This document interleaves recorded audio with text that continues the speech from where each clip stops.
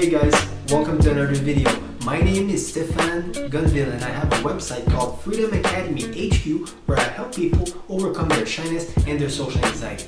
Today, I want to talk about just a quick little video, which is basically that meditation will make your exposure to your fear much easier.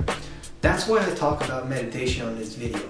A lot of people, they miss the whole point of meditation. They think that, oh, I'm gonna do meditation and I'm gonna learn mindfulness. So like that, I'll overcome my social anxiety by just meditating, and I won't have to do exposure, and I won't have to go do anything social because I'll just be zen and it's gonna fix everything. But I used to think like that, and that's why I had gotten kind of not heavy but really into meditation, because I was like, whoa, you mean I can overcome my social anxiety just by meditating and then I just won't give a fuck anymore? Cool. But it's not like that, it's like meditation is just something that makes facing your fears and exposing yourself and doing stuff that's scary just super easier. And don't get me wrong, I mean, it's crucial. Meditation, I mean, I would be open to the idea that you can actually overcome your social anxiety if you got really heavy into meditation. But without any sorts of forms of exposure, you won't really be on your way to becoming socially free, So yeah, meditation just helps doing exposure super easier, because what actually happens when you do meditation a lot is that it will transform your fear. Okay, it's not gonna take the fear away. You won't be able to meditate and then go into a situation where you used to be super afraid of and just be like, I'm not afraid anymore, give a speech in front of 10,000 people and just be like, you don't care at all. No, it's not like that. You'll still feel some fear sometimes, but it transformed the anxiety. So what do I mean by that?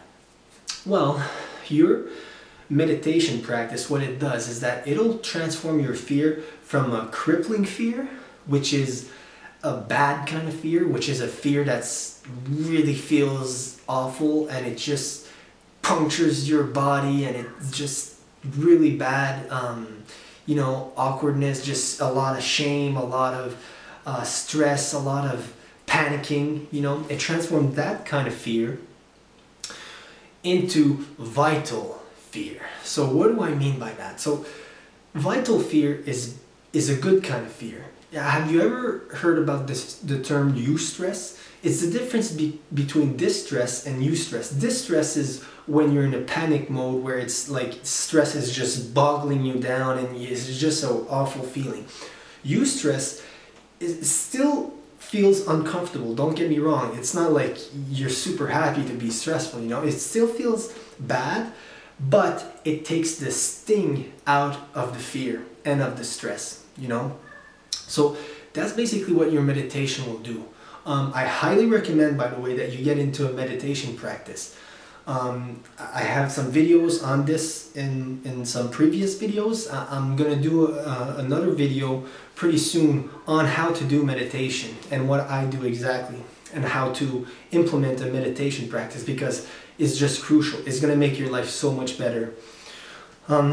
So yeah, it transforms your crippling anxiety into vital anxiety, and that's what it does. It kind of takes that sting, that just like that feels so bad, into something more manageable, something that still feels uncomfortable, but it takes, like, I would say the best way to explain for me is that it reduces your anxiety. Let's say it was like a level 10, from 1 to 10, 10 being like super crucial. Let's say you feel anxiety at that level, at 10.